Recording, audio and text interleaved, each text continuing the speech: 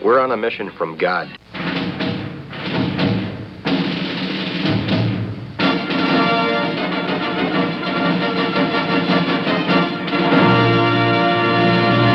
And now for something completely different.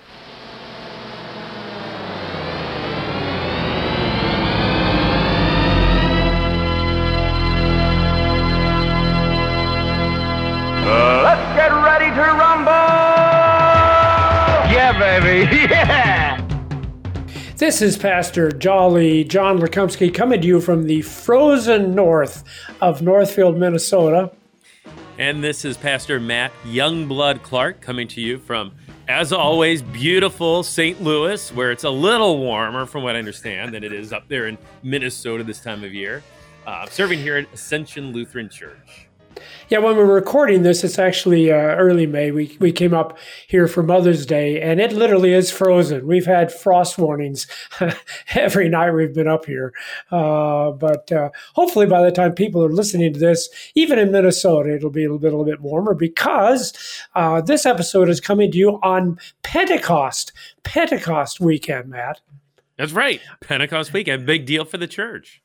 Well, but is it? Is it, Matt? You know, that's the problem.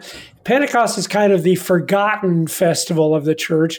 You know, Christmas is a really big deal. Easter also a really big deal. But it seems like, you know, Pentecost is just another Sunday.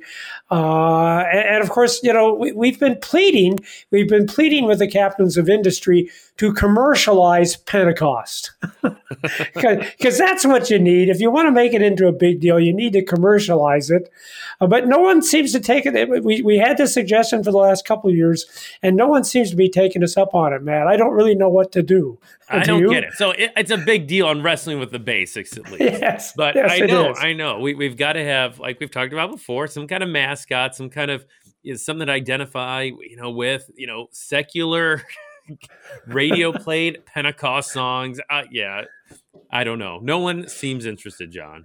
Well, but you said it'd be perfect for Dove chocolate, right? Yes. Wouldn't that be a natural for Dove chocolate? And Hallmark, really, other than Mother's Day and Father's Day, they've got no reason to sell cards in the summertime. It would be a great opportunity for them to have the Pentecost. And we gave them, Matt, if I remember correctly, we gave them the lovable mythical figure, Sparky the Pentecost pigeon, who delivers seven presents to good children.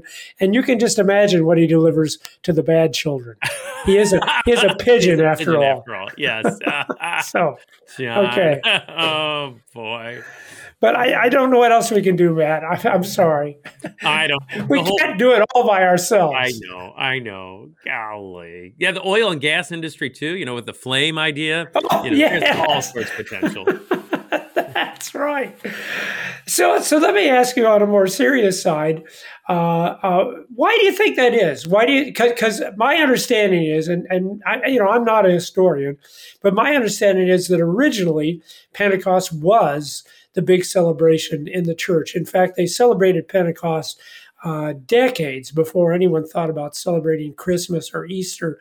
Why do you think that it's kind of fallen into ill practice in our times?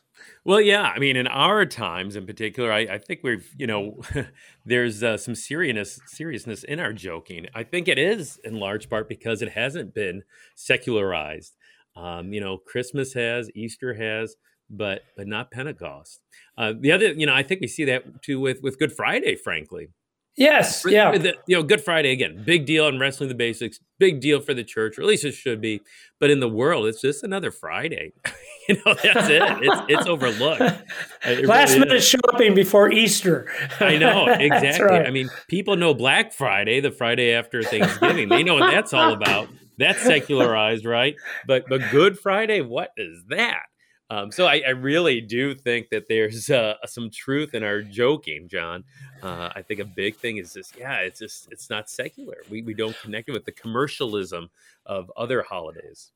Although now you've got me thinking, so we need to make a note of this for next Holy Week. We need to publicize the original Black Friday. There you go. Yeah. Maybe we'll get a little 3 hours of darkness, right? That's right. Of course, it would be 3 hours of shopping or something, but whatever.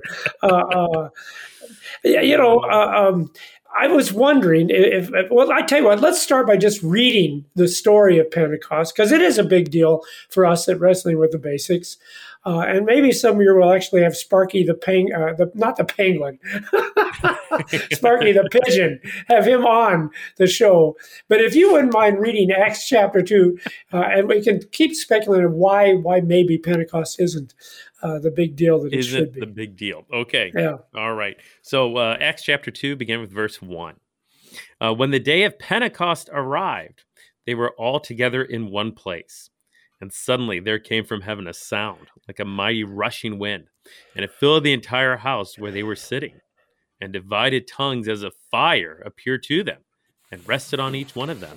And they were all filled with the Holy Spirit and began to speak in other tongues as the Spirit gave them utterance. Yeah, why don't you read through verse 7, Matt? Okay. Now there were dwelling in Jerusalem Jews, devout men from every nation under heaven.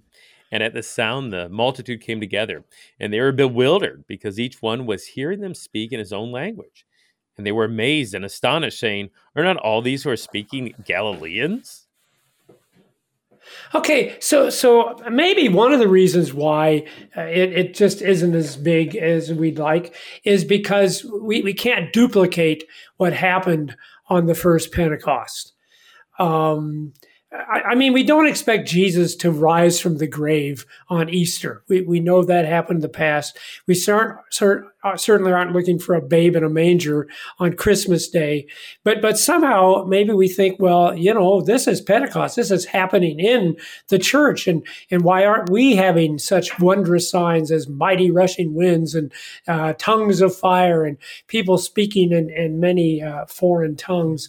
So maybe that's the thing. It's like, well, we just can't do any of that anymore. Maybe that's one of the reasons why we don't celebrate Pentecost, because we just can't do Pentecost like Pentecost was originally done. Do you think that might be a factor, Matt? Yeah, because I think of Christmas, we usually have our Christmas programs. We try to reenact what happened. Oh, but yet yeah. And that's great. And yet, but that's still sort of at a distance. That's what happened in Bethlehem. That's what happened in the stable and the baby laying in the manger. And those are very concrete things. But yeah, like you said, the day of Pentecost, this is happening to the church, the church after Jesus is ascended into heaven. And what about today? Jesus is still at the Father's right hand in heaven. Why aren't we seeing these flames of fire and hearing the different languages? What's the deal? So yeah, maybe there's some truth to that, John. Well, now you got me thinking, too, in terms of giving Pentecost a big push. So on Easter morning, you get up bright and early, right, have a sunrise service, which, of course, you don't do that any other time of the year. Who would want to get up at 6 a.m? But again, because we're trying to duplicate what happened on that first Easter when the women went to the tomb early in the morning. Why didn't they sleep in, Matt? I know, John. I know, especially for you retired guys. That's right. Well, I'm following the model of the disciples, not the women. There you right? go. They slept in. Yes. But so maybe you're right. Maybe what you need to do is get like some big industrial sized fans and have them blowing through the church. Or I don't know. Somehow we could. But so here's what I want to wrestle with on Wrestling with the Basics today. Okay. I want to wrestle with, so really, what did make Pentecost special? And is it possible for the church today to duplicate the things that made Pentecost special? Okay. That's my issue. Now, of course, no, we're not going to have any mighty rushing winds. In fact, that would, if you had a tornado come through your church that wouldn't be good. We'd remember that. Yeah. But you would remember that. That's right. Would it be forgotten? I don't know. That would encourage attendance, though. But my point has always been, Matt, that none of this that happened on Pentecost was meant to be flashy. Although it certainly was flashy. That would catch my attention if I was at your church and all of a sudden you had fire on the top of your head. that would get my attention. Go ahead, Matt. No, go ahead. No, No, I just, okay. that'd keep people awake in the pews, John. That's for sure. Well, you know, see, if that happened to me, someone would take a bucket of water and try to put me out. That's all that would Stop, do. drop, and roll. Oh, boy. But of course, the thing we need to remember here is that we don't really want that stuff to happen to us, because the point on Pentecost is Jesus is appointing men to be his apostles. And the word apostle in the Bible, in the reference to these guys anyway, the word apostle can simply mean someone who's sent to represent you. But the Bible does talk about the apostles with a capital THE and a capital A, the men whom God himself had chosen to be his witnesses and to come and deliver the truth. And in fact, that was such a big deal that since Judas had committed suicide, what did the early church feel like they needed to do? So you got me thinking about what else is in the first couple chapters of Acts. What did the church feel compelled? So they have to they saw it in fulfillment of scriptures, really, to choose someone to take his place, that his spot would be fulfilled. And then they cast lots, and the lots fell on Matthias to take his place. And again, very, very clear job description that he had to have been taught by Jesus, and he had to be an eyewitness of the resurrection. So here's the thing. We're not going to find apostles today. We have been taught by Jesus. I hope people listening to us on the show understand that we're just trying to teach you what Jesus teaches. But no, we don't claim to be divinely inspired. And we certainly have not been eyewitnesses of the resurrection. But that's kind of the point of all these miraculous signs, is that the Holy Spirit's saying, these are the men. You want to know what Jesus teaches? These are the men you need to listen to, because these are the men, as the text says, are filled with the Holy Spirit of Jesus Christ. And previously, in the past, we've talked about the fact that the sound of the rushing wind was to gather a group of people. Even as today, if you would hear a loud noise, you'd be attracted to that. What is that? You'd want to go see what it is. And of course, the big problem, as is listed, if we would continue to read in Acts, that these people are from all over the world, Parthians and Medes and Elamites and residents of Mesopotamia and so on, which is why they have to speak in all these different languages so that people can understand the message that they're delivering. Comment? I was just going to say, I think I like your comment about these are the people that should be listened to, because when you think back, the church at this time, boy, it's small numbers wise. In the previous chapter, you have that note in verse 15 about the company of the persons in all was about 120. Oh, yeah. That's it at this point. And so now that Jesus is physically gone from them, okay, what do we do now? Who do we listen to? Where do we go? And for this day of Pentecost, it confirmed, okay, this is who to listen to. And the Holy Spirit is the one who's inspiring and guiding and speaking through them. I think that's important for people to see that in a visible way. And like you said, these people are first and foremost witnesses to the resurrection. They can testify that Christ is risen indeed, hallelujah, as they share that good news. And so that's the purpose of the tongues of fire. We're now at the temple, and you've got this handful of Christians, and you've got thousands and thousands of people who have gathered to worship at the Jewish festival of Pentecost. So how do we know that we're supposed to be looking at a particular group? Well, these are the guys with the tongues of fire. See, it sets them out. So I think that's the whole point of this. These apostles are being set out as the spokesman for Jesus Christ. And frankly, I don't want that. I don't want people looking at me and seeing a tongue of fire, because I don't want them to think that I am God's inspired spokesman. I hope that they will regard you and me as people that are trying to share with them the truth that came to us from God's inspired spokesman. One real quick comment here, Matt, and I appreciate your comment. So there are people who claim today to speak in tongues. And in fact, they would say, oh, yeah, see, this proves that we have the Holy Spirit.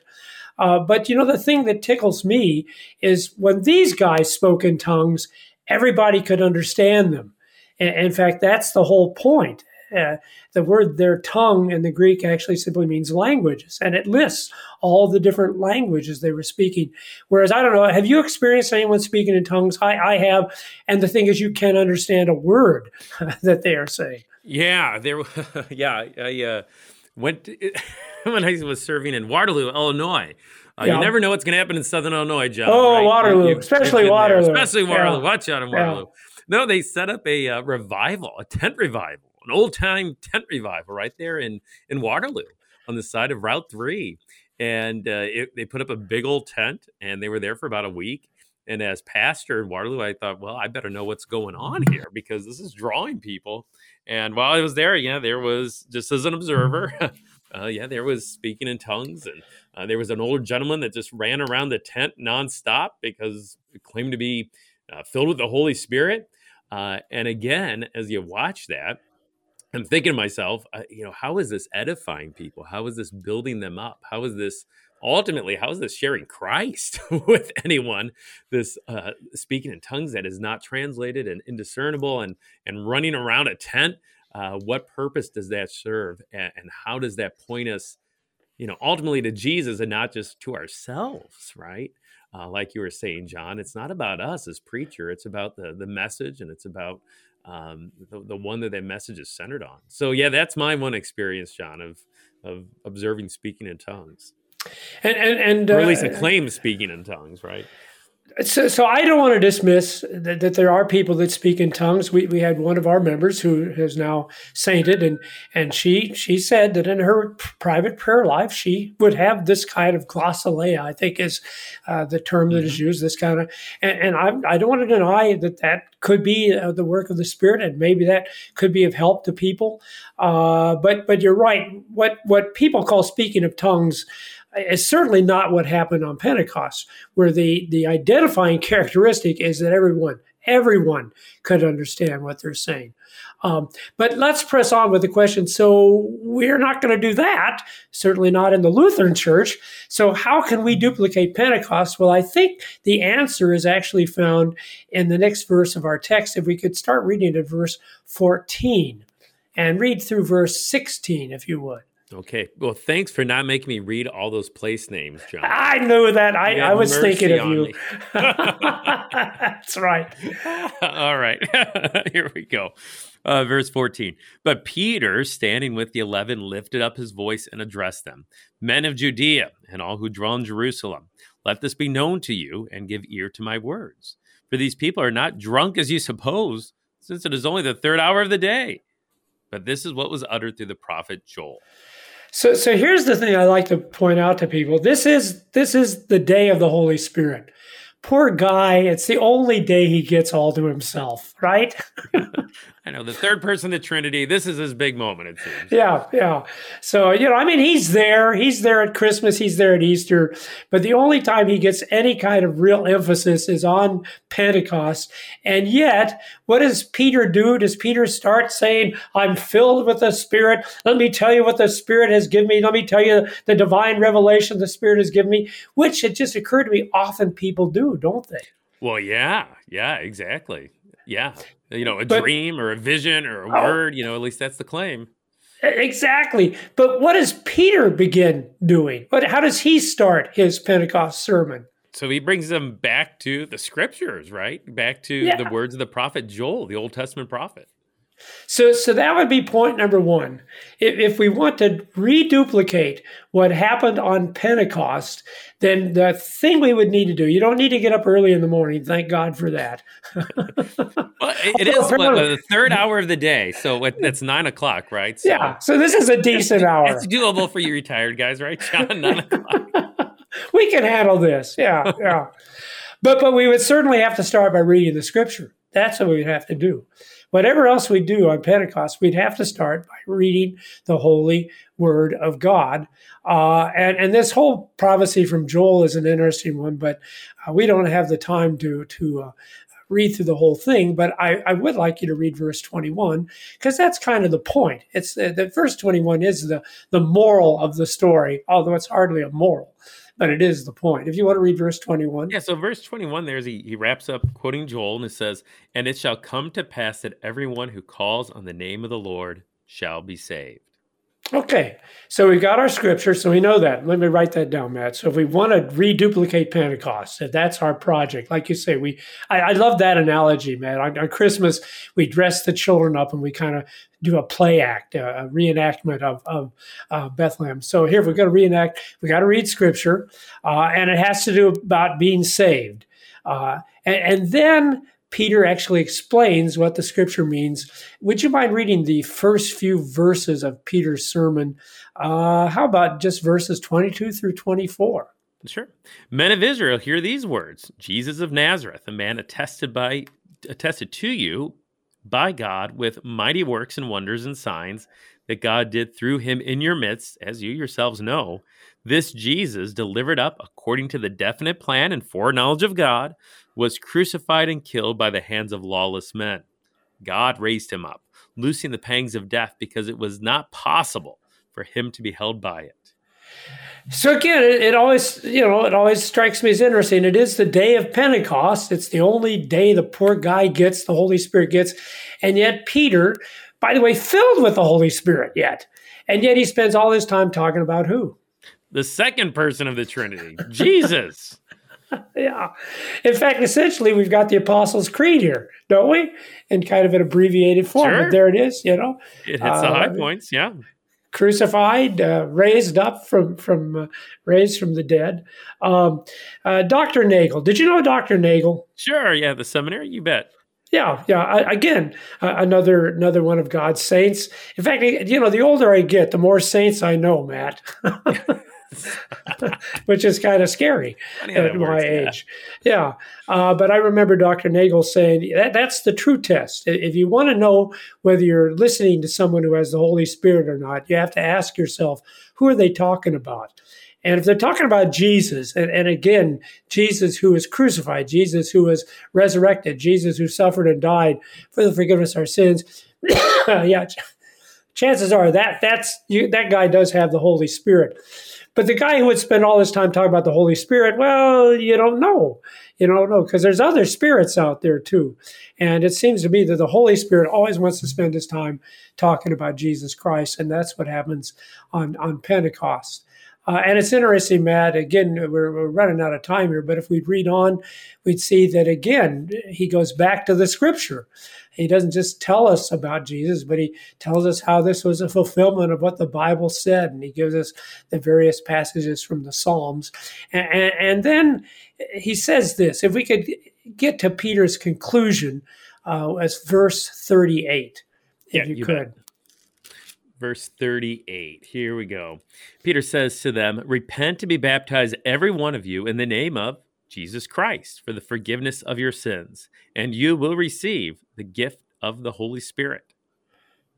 So there you go, people. If you're looking to reenact Pentecost, you don't need to put up the giant fans. We don't need to be setting the pastors' heads on fire. Can we still have the Dove chocolate, though? Yeah, well, sure. Who wouldn't want some Dove chocolate? And we don't need a giant pigeon either. Okay. That's good. But what we definitely would need is we'd need to have the Holy Scripture. We would definitely need to have someone who's preaching us about Jesus Christ. And finally, we would definitely need to understand that we need to be baptized. That's got to be there. That we need forgiveness of sins in the name of Jesus Christ. And that, by the way, if you have those things, you know for sure you have celebrated Pentecost the way it should be celebrated. Because that's what he says. He says, repent and be baptized in the name of Jesus Christ for the forgiveness of sins. And here's the promise, you will receive the gift of the Holy Spirit. So you don't need anything else. You don't need to have speaking in tongues or whatever other signs are out there, because there's all kinds of crazy signs that people come up with. But one thing you do need to do is you have to have the Word of God, and you have to have Jesus Christ and his forgiveness, and then you will receive the gift of the Holy Spirit. We're almost out of time. Any last comment, Matt? Well, I was just going to say, I'm thinking about, I agree, we need the Word of God, we need baptism, we need the preaching of Jesus. And I'm thinking, John, that sounds a whole lot like what we do every Sunday. So, and in a way, every Sunday is a celebration of Pentecost because the Holy Spirit is at work. Well said, Matt. Well said. So we are celebrating Pentecost. God bless us with that. This has been Wrestling with the Basics.